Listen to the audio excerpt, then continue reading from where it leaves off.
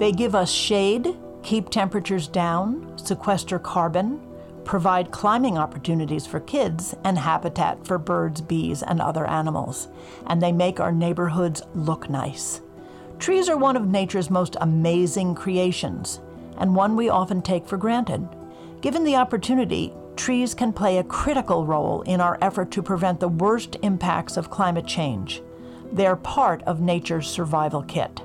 This is how we should be thinking about trees now.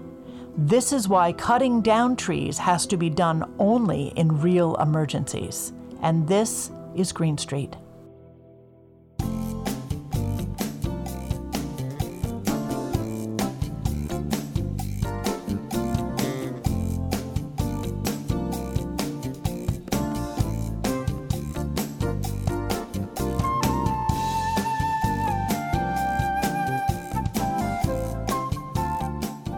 Hello again, and welcome to Green Street, the environmental health show. Patti and Doug Wood and our network of scientists, researchers, medical professionals, public health experts, authors, thought leaders, and others, all here on Green Street to help you understand a bit more of what is going on in the environment all around you and how you and your family can live a safer, healthier, and more responsible life in this crazy mixed-up world.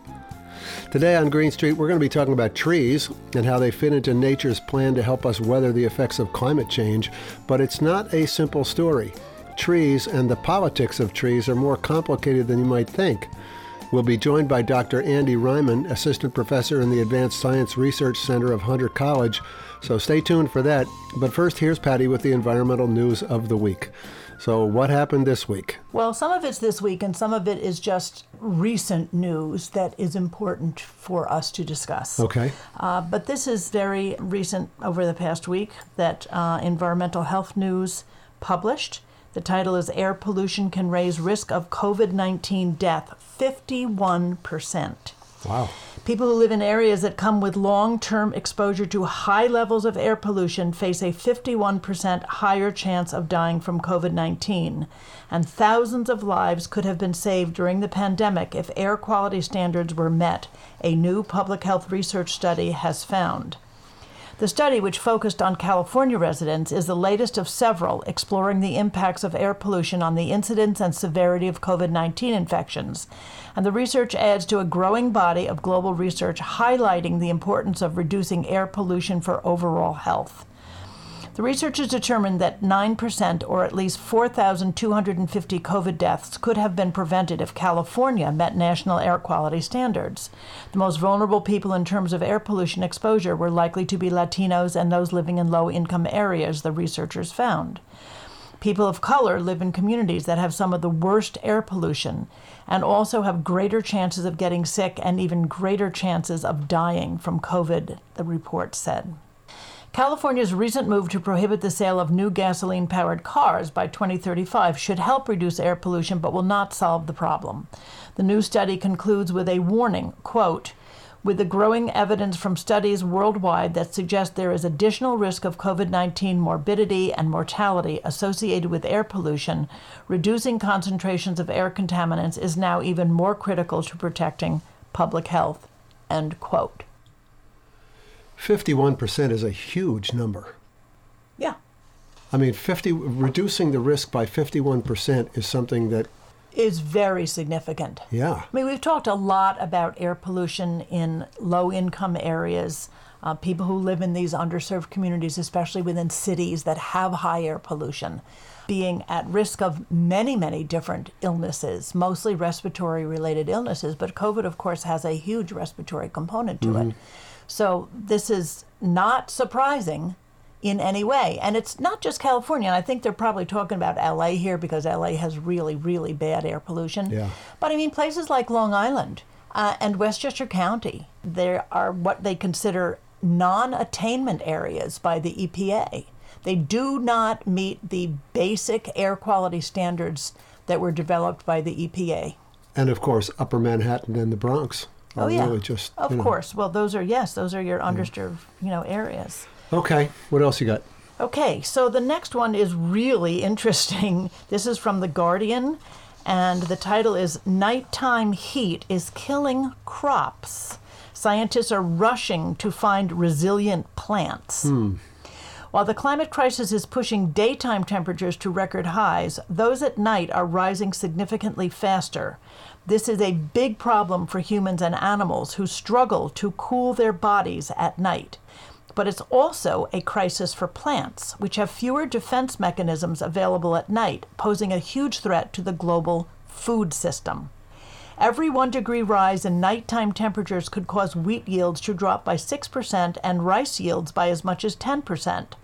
Hotter nights can also affect quality, making the rice chalky and less palatable, and can even change its nutritional composition. A team at Arkansas State University Biosciences Institute are part of a race to figure out how to create varieties of rice, the main food source for billions of people and a vital crop for farmers around the world, that can withstand the impacts of a fast-changing climate. The rise in nighttime temperatures can have a more significant impact on crops that don't have as many defense mechanisms at night. In the daytime, some plants can use their stomata, the small pores on the leaf surface, to guard against the heat, but most of these are closed at night. Plants also have nowhere to hide from nighttime heat, unlike during the day when shade from crop canopies will allow parts of a plant to escape the heat. Researchers are analyzing the genes of plants to determine how to develop new genetically modified varieties that can withstand rising nighttime temperatures. Wow, this is a whole new conversation that's related to climate change. And that is that plants, food crops, are going to dwindle because of nighttime temperatures. Rice is such a staple, as they say, for billions of people. Yeah. Oh, yeah. Especially in areas where it's likely to be the hottest. That's exactly right. So we kind of got a compound problem here. And, maybe they can fix it with genetic engineering, but maybe they can't. I mean, once you start tinkering with genes, you may have an unexpected result. Well, as we know, genetic engineering is not everything that the industry says it is. I mean, there are real problems with genetically modified foods. Sure. And people all over the world are avoiding them like the plague. There's all kinds of opportunities for the food industry to try to influence regulators.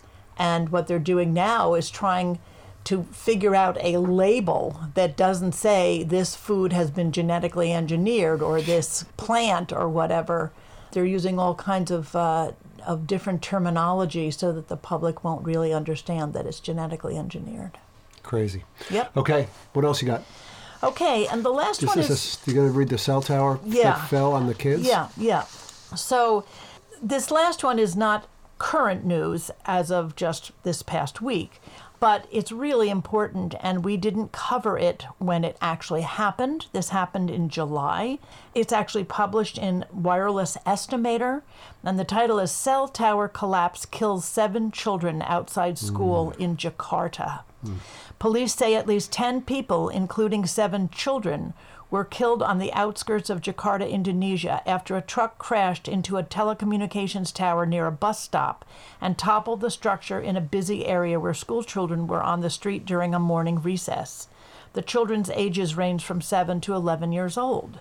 Police state that an additional 20 people were injured, many of them children. The structure, which was near an elementary school, was not within the school's compound.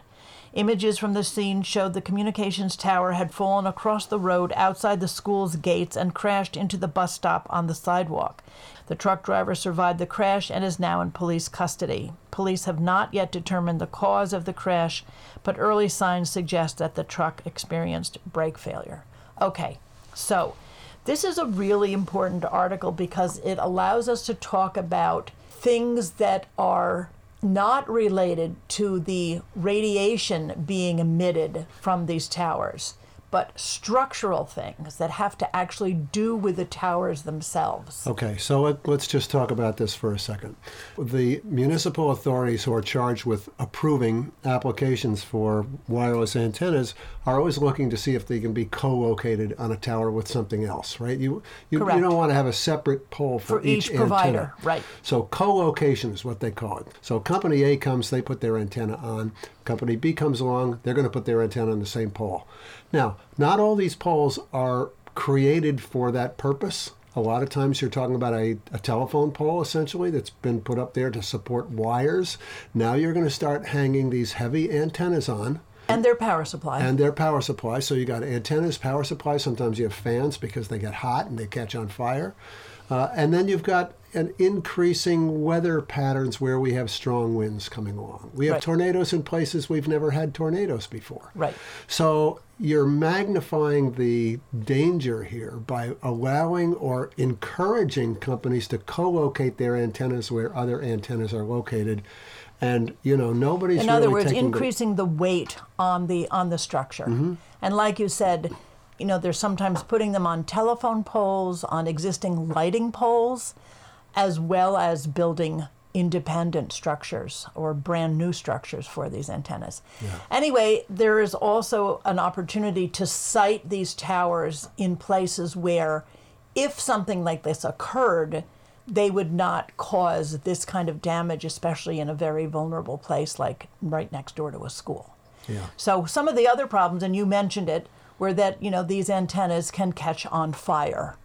And we've talked about that before as far as California's wildfires.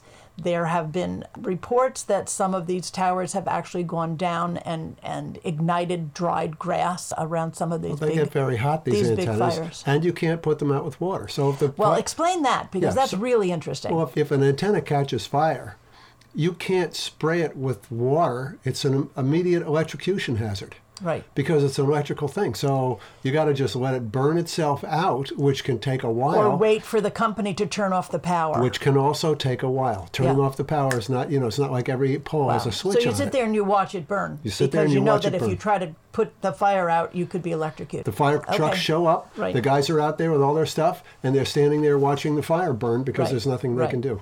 And the other thing, and this is not really a hazard so much directly at the pole, but what's happening is that they put up these monopoles that look like trees, right? And what are they doing? But they're actually putting tons and tons of polyethylene or some other plastic, which, looks like a tree, right? They make leaves or they make little pine needles or whatever it is. And because they're literally out there in the open, in the elements all the time, they begin to degrade. They degrade from sunlight, they degrade from wind, they degrade from just age, right? Sure. They age. Yeah. And so all these little plastic pieces fall off the poles eventually. And so then you have all these little microplastics that get washed with rainwater into maybe surface waters, which may be public water supplies. So you're adding to this pollution of microplastics or nanoplastics by having these cell towers that look like trees. All kinds of problems related to cell towers. Better if we didn't have them. Yeah, this one that we spoke about first was an unbelievable tragedy. Sure. All right. Thanks, Patti. You're welcome.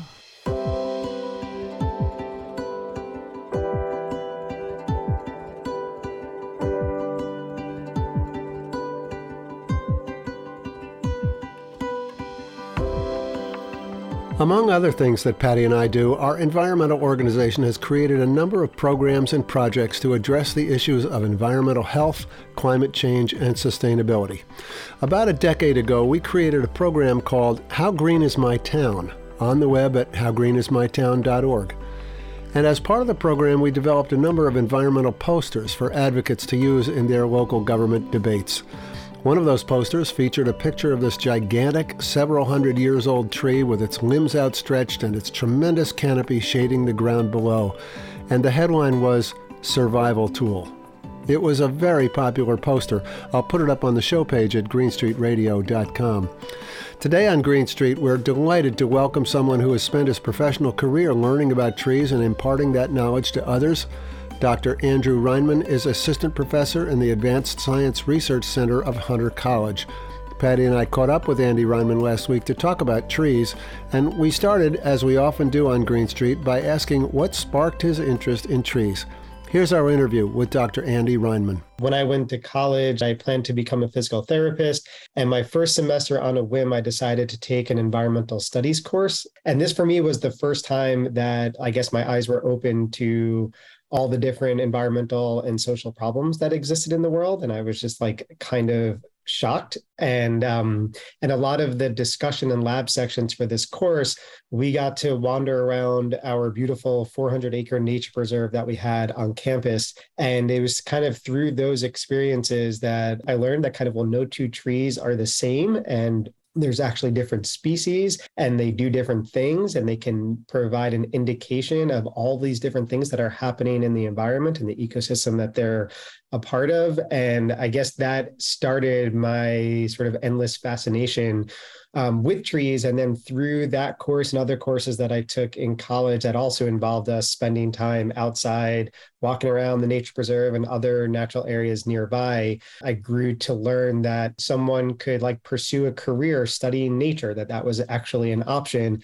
And for me, that was like a no-brainer. And that very quickly, I pulled a complete sort of like right turn in my trajectory, left the idea of becoming a physical therapist and decided I wanted to do something related to ecology. Cool. That's great. Yeah, it's wonderful. So now I try and do that as a professor, get my students out of the classroom as much as possible and hope that through those kind of outdoor experiences, learning about nature that way, that maybe even a small percentage of them, it has a similar impact. You know, while we're just talking about this, talk about how we're so disconnected from nature and how this has had an impact, really.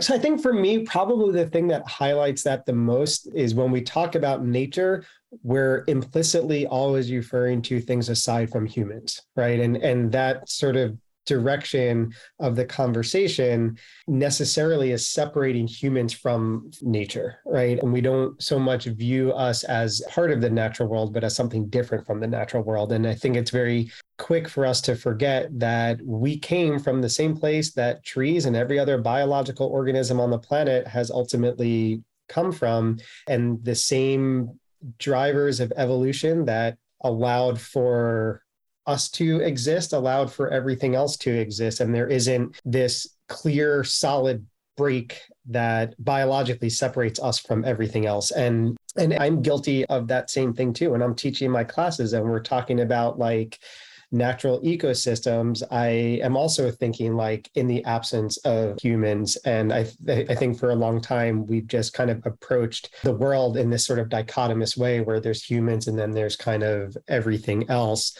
And I think increasingly we rely on technology for all sorts of things. We can learn about nature by watching a YouTube video. We can experience the sounds of nature by listening to it on our phones. And I guess I worry that it means that people will go through less effort to seek these things out in real life. And for me, and everybody's relationship here is probably different, but for me, I kind of felt like prior to my 18 or 19-year-old self, I was kind of like bouncing around, trying different things, not feeling like I fit or like I couldn't find like a hobby or the thing that felt like home to me. And then all of a sudden, I get thrown into these classes where I'm allowed to just like explore nature. And very quickly for me, that became not just like a place to learn, but from maybe more of like a mental health perspective, like a place where I can find calm and relax and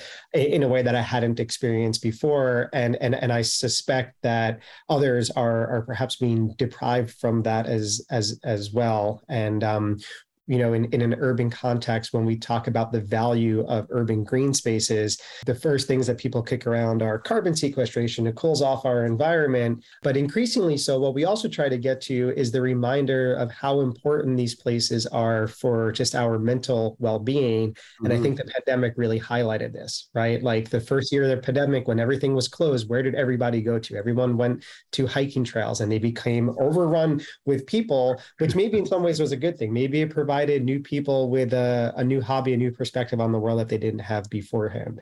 Yeah. So it's so interesting that you talk about how important it is to actually be out there in nature. I've always said that if children don't experience nature, then they would never want to protect it because they don't understand why it needs to be protected. Let's move it on to trees. So in your position as a professor and also as a person who is very involved in trees as being a critical piece of dealing with our climate crisis, just tell us how this has all evolved for you. A while ago, I kind of felt like I was drawn to this field just because out of a sheer interest in just learning how things work. And as I've learned more over time, I find myself feeling like, gosh, in some ways, I wish it were 200 years ago and I had the luxury of studying science and nature just for the sake of learning. But now I kind of feel like maybe perhaps we don't have that luxury anymore. And we need to think about one of the many important roles of science and scientists is to kind of understand the impacts of human activities on the natural world, and also think about how can we use ecosystems, different aspects of the natural world as maybe solutions to some of these problems. So I guess that kind of influences a lot of the research that I do and influences the types of courses I choose to teach. And I think it influences a lot of the questions and interests that our students have and the things that they hope to get out of the programs that they pursue. I teach at Hunter College, and all of our students are very much like they want to learn and they want to figure out like how to solve problems, right? Sure. Yeah. And so since I've moved down to New York City, I still have a lot of my research that looks at forest ecosystems in rural places, but now we've sort of broadened what we do to kind of expand this continuum from these rural, less touched places to dense urban cores like New York City, this sort of urban to rural continuum that are sort of often defined as like these human-dominated landscapes, right? So these are dense urban areas, suburban areas, agricultural areas, and then the end member would be maybe a place like the Adirondack Mountains, right, where we have like actual wilderness still. And moving down to New York, I've had the great opportunity to work with a lot of other people, both on the science front and then also from a policy perspective, to think about how to make New York, how to make other municipalities in our area kind of like more sustainable, more climate resilient and things along those lines. And I guess that shaped my work a bit.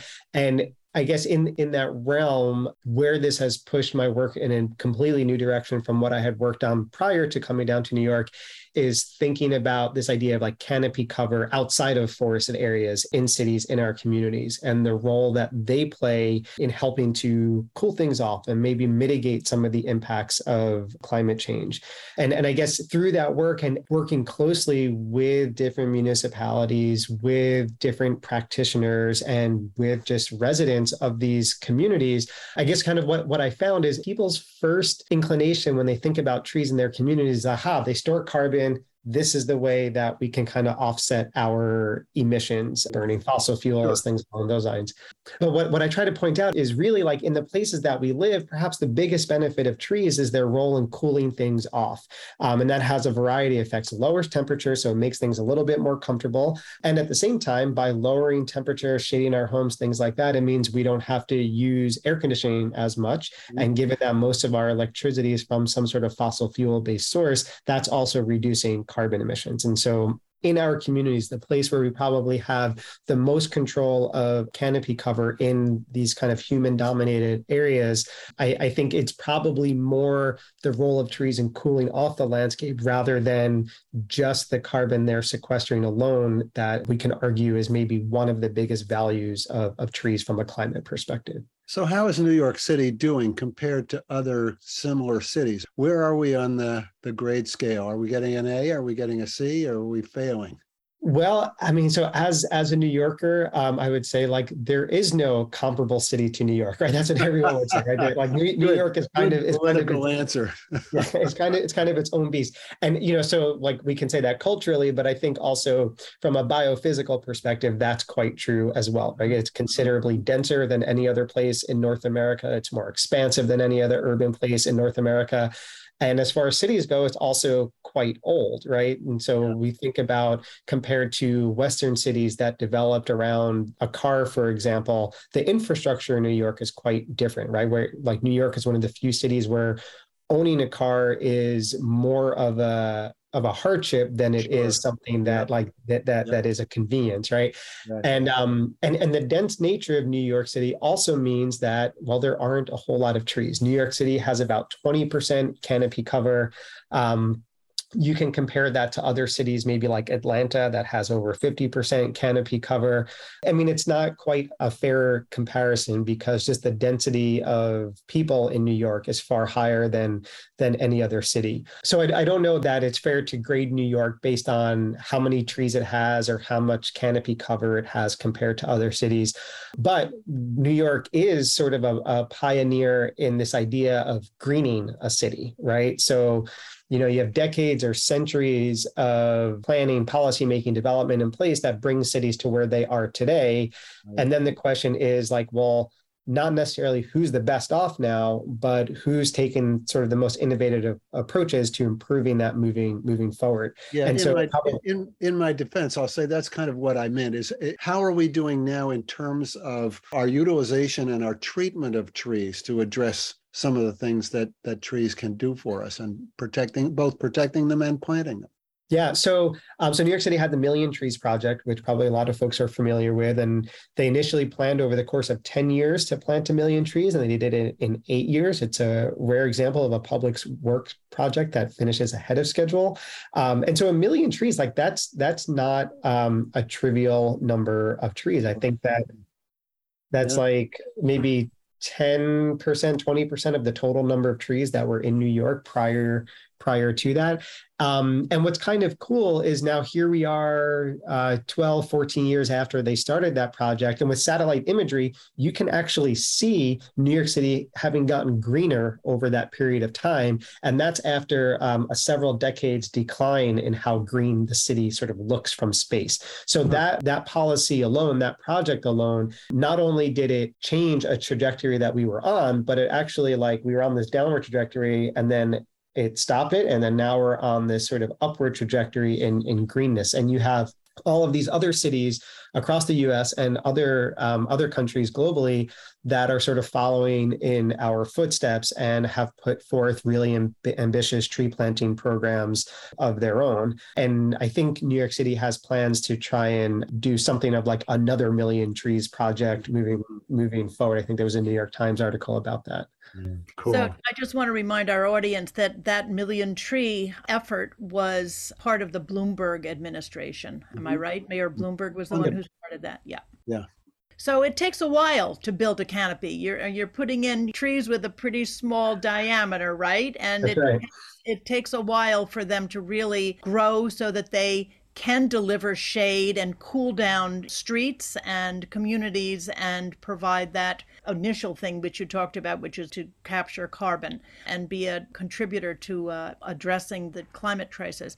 So I just want to ask you a little bit about the difference between wealthy communities in not just New York City, but other cities too, and communities that have less money, the underserved communities, so to speak. And why can't we get trees in those underserved communities? Because I saw a map and it was like, here's where the wealthy people live, and then here's where the poor people live. And they have trees, but these people don't. Are you working on that? I mean, that's a super difficult problem that takes more than one person to address. First, kind of like to your point, like we plant little trees, that's sort of like an investment. And like, we don't expect our child, once they come out of the womb, to be taking care of us in retirement. It takes a while before they can get to that point, right? And so our trees, we plant them when they're small, but as they mature, then they will start to take care of us. So anything that we do now, we're not going to see the impacts of it overnight, whether we're planting trees in wealthy communities or poorer communities. It will take time for the benefits of that to materialize.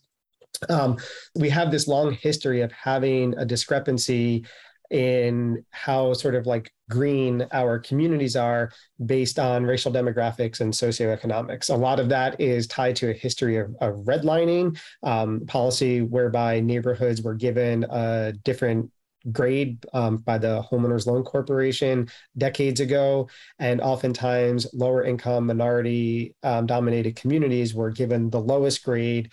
And that had resulted in banks not investing in those communities. And part of what went along with that is not doing these beautification projects like planting trees. And even though that policy is not in place anymore and hasn't been for decades, the legacies of that are very much still with us. And in fact, if you look at cities across the country and you took out those old redlining maps, sadly, those red line maps still show boundaries of where you have a lot of tree canopy cover and where you have lower tree canopy cover, and where you have the hottest part of a community and where you have the coolest part of a community. And so first off, there's legacy of arguably racist policies that are to blame for that. Fixing that is also not easy. In places like New York, oftentimes things like greening can be viewed as another pathway to gentrification. And in New York, where housing is already really expensive and people are struggling to be able to afford their rent, there's a lot of concerns in a lot of communities about cost of housing, rent, and things going up. And there's a perception that may be right in some cases that if you come in and you start planting a lot of trees, now all of a sudden it's going to make the place more desirable for higher income people to want to move there. And that's going to push those people out. And I think something that the environmental community has struggled with for a while is we've often liked to go into communities maybe with good intentions and say, you should do X, Y, and Z. And really, if we want to take a fair and holistic approach to improving this, it needs to be initiatives that come from within the communities themselves rather than people outside coming in and telling them what to do. And there are initiatives, sort of like grassroots types of initiatives, where you have a wide diversity of communities pushing for things like increases in canopy cover, but it becomes a really complicated issue, again, based on legacies of racist politics and also just current issues that we have, inequities. Like, how do you justify planting trees in a community when people may not have just like basic access to food or healthcare or educational resources? And so an environmentalist may say, oh, you should do this because it's going to improve X, Y, and Z, but that is maybe a little bit of a myopic approach, and you really need to take into account the broader needs of a community and really what they want and what's in their interest. Wow. So you were not kidding when you said this is very complicated. I had never thought about making a community greener and the cost of living in an apartment where it could go up as you improve the outdoor environment. I mean, that's like crazy. Yeah. Yep. I mean, there's examples, I think in Milwaukee, in some neighborhoods there, they found once they planted trees, and this was like very much a community driven initiative, that the community started to care more for aesthetics.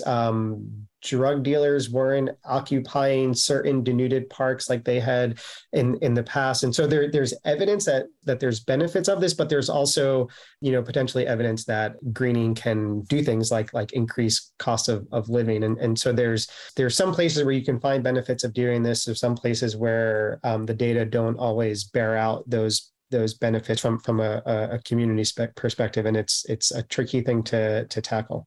Yeah, I hadn't thought about that either. So, Andy, do you sense that the public at large is beginning to appreciate the value of trees and understand what trees do for us? Have you seen, I mean, it seems to me from where I sit that I sense a bit of more understanding over the past decade, probably because of climate change and because everybody knows, right? Every kid knows that trees do a good thing for us regarding climate change as far as carbon sequestration.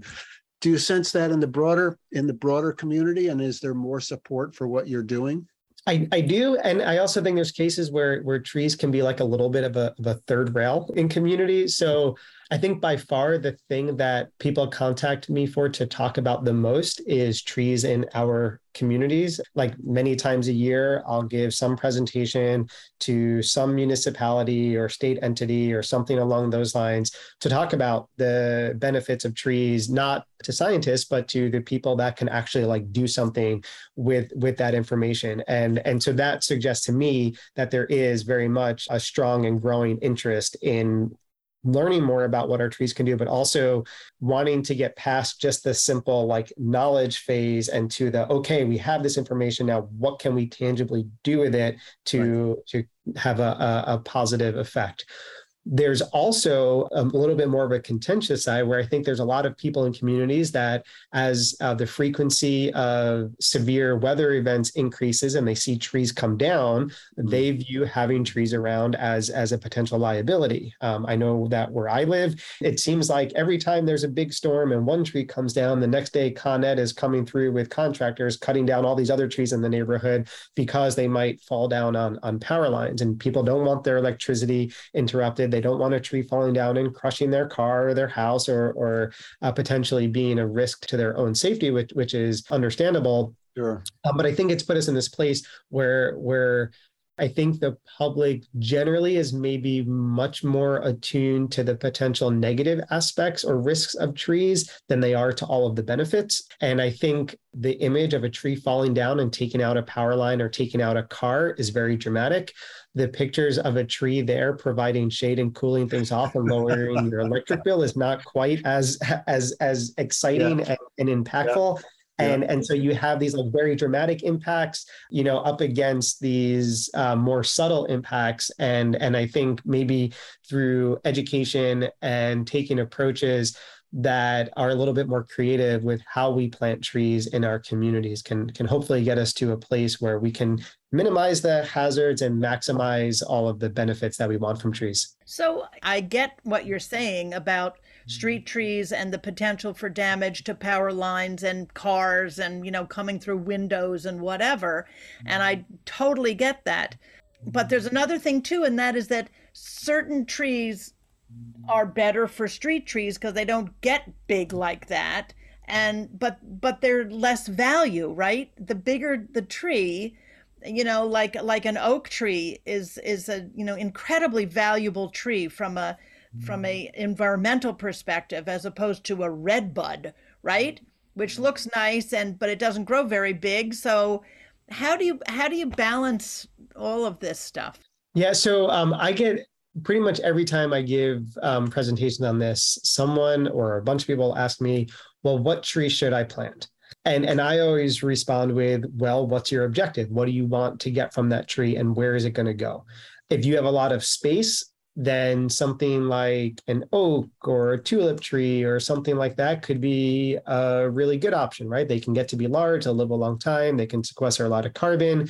Oaks might be particularly good at cooling things off in the summer, but they're not suitable for every location, right? And so if you're thinking about planting something maybe right next to a home or near a power line or something like that, an oak is probably not your best option because in 50, 60 years, it's going to be at a size where people are going to start thinking about, oh, we need to cut this thing down.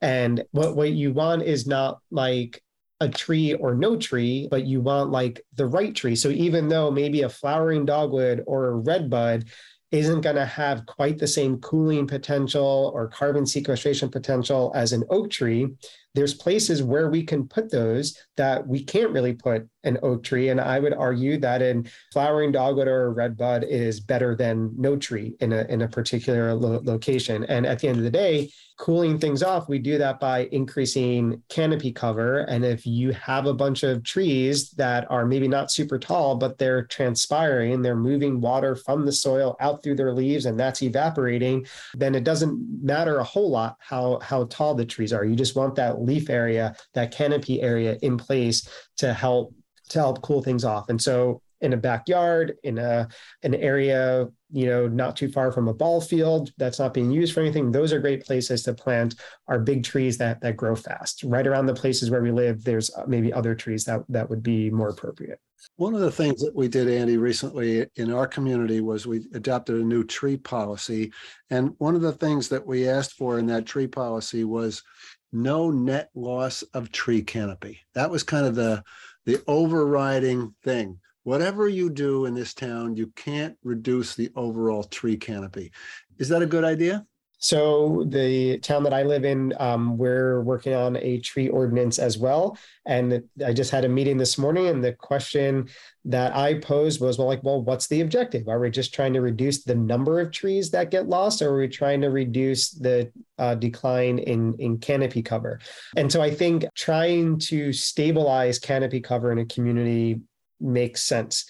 And at the same time, it's probably impossible, right? Even if you were to stop all development, trees come down, and it's the big trees that come down and it's the small trees that we plant, right? We can't plant 100-foot tall, 3-foot diameter oak tree. We're going to plant a 2-inch diameter, 6 or 7-foot tall oak tree.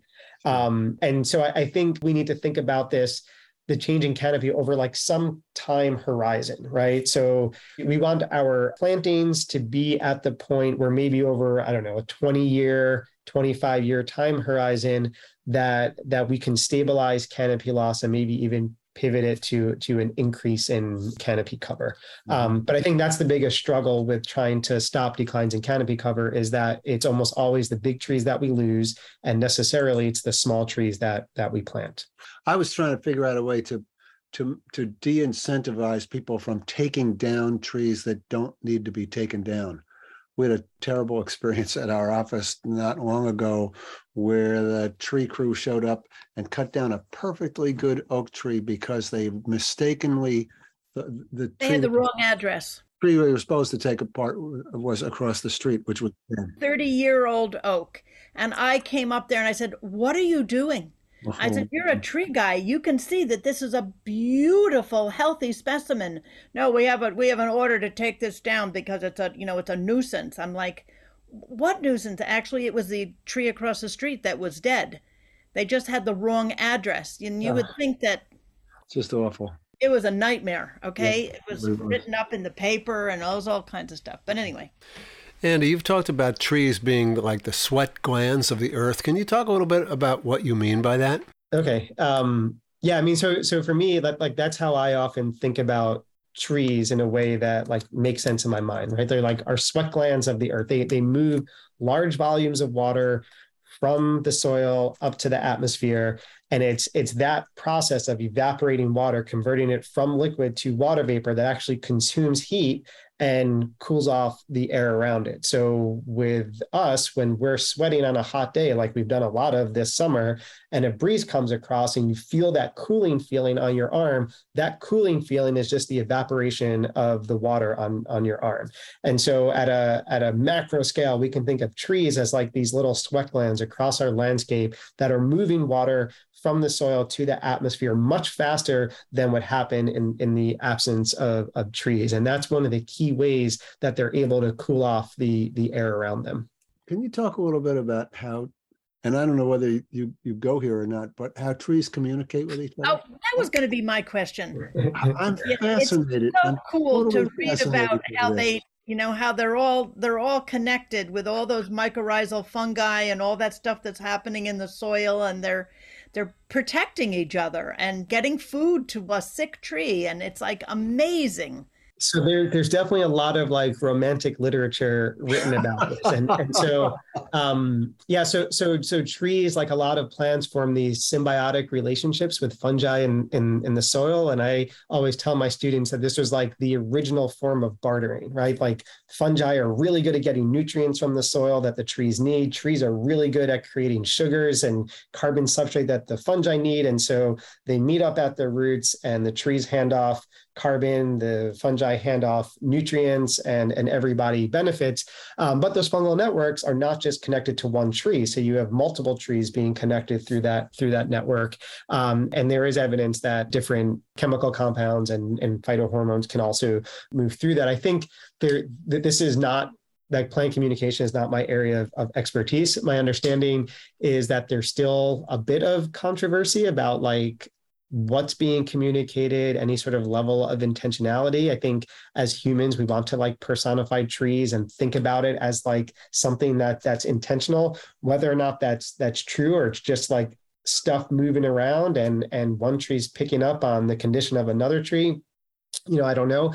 There are more concrete cases, like when there's a defoliating insect. Trees will oftentimes release these hormones, so chemical communication signaling that can move through the air, and other trees that pick up that signal start to ramp up their production of defense chemicals. Right. And so as a community, this can help to protect the community because it will slow down and maybe squash that infestation. how much beyond that this sort of intentionality of communication goes, I don't know. It's exciting to think about. It makes for really good books to read. And I think it's also a really, really difficult thing to prove how and why it's happening. All you have to do is watch Lord of the Rings and you can find out that trees talk to each other. They carry people around. Fantastic. Yep, that's right. I mean, like within a tree, there's certain responses to the environment that trigger production of hormones in the roots that then move their way up the tree to the leaves that tell the leaves, okay, you need to stop transpiring now, or you should transpire more. And so there's hormones produced in different parts of the plant that move around to different parts of the plant that are influenced by environmental signals. And it's very possible that some of those hormones make their way into the mycorrhizal mycelia and get to other plants, and the plants could be picking up on that and responding. But whether or not that's intentional versus just like, I produce this thing, some stuff moves this way up the tree, some stuff inadvertently moves that way towards the mycorrhizae, and that's that. I don't know the answer to that. Yeah. But it is fascinating to think about. You've been listening to Green Street, the Environmental Health Show and podcast with Patti and Doug Wood. Special thanks to our guest, Dr. Andy Reinmann, Assistant Professor in the Advanced Science Research Center of Hunter College. Patti and I will be back next week with another edition of Green Street. Until then, please be safe and be well. We'll see you next time.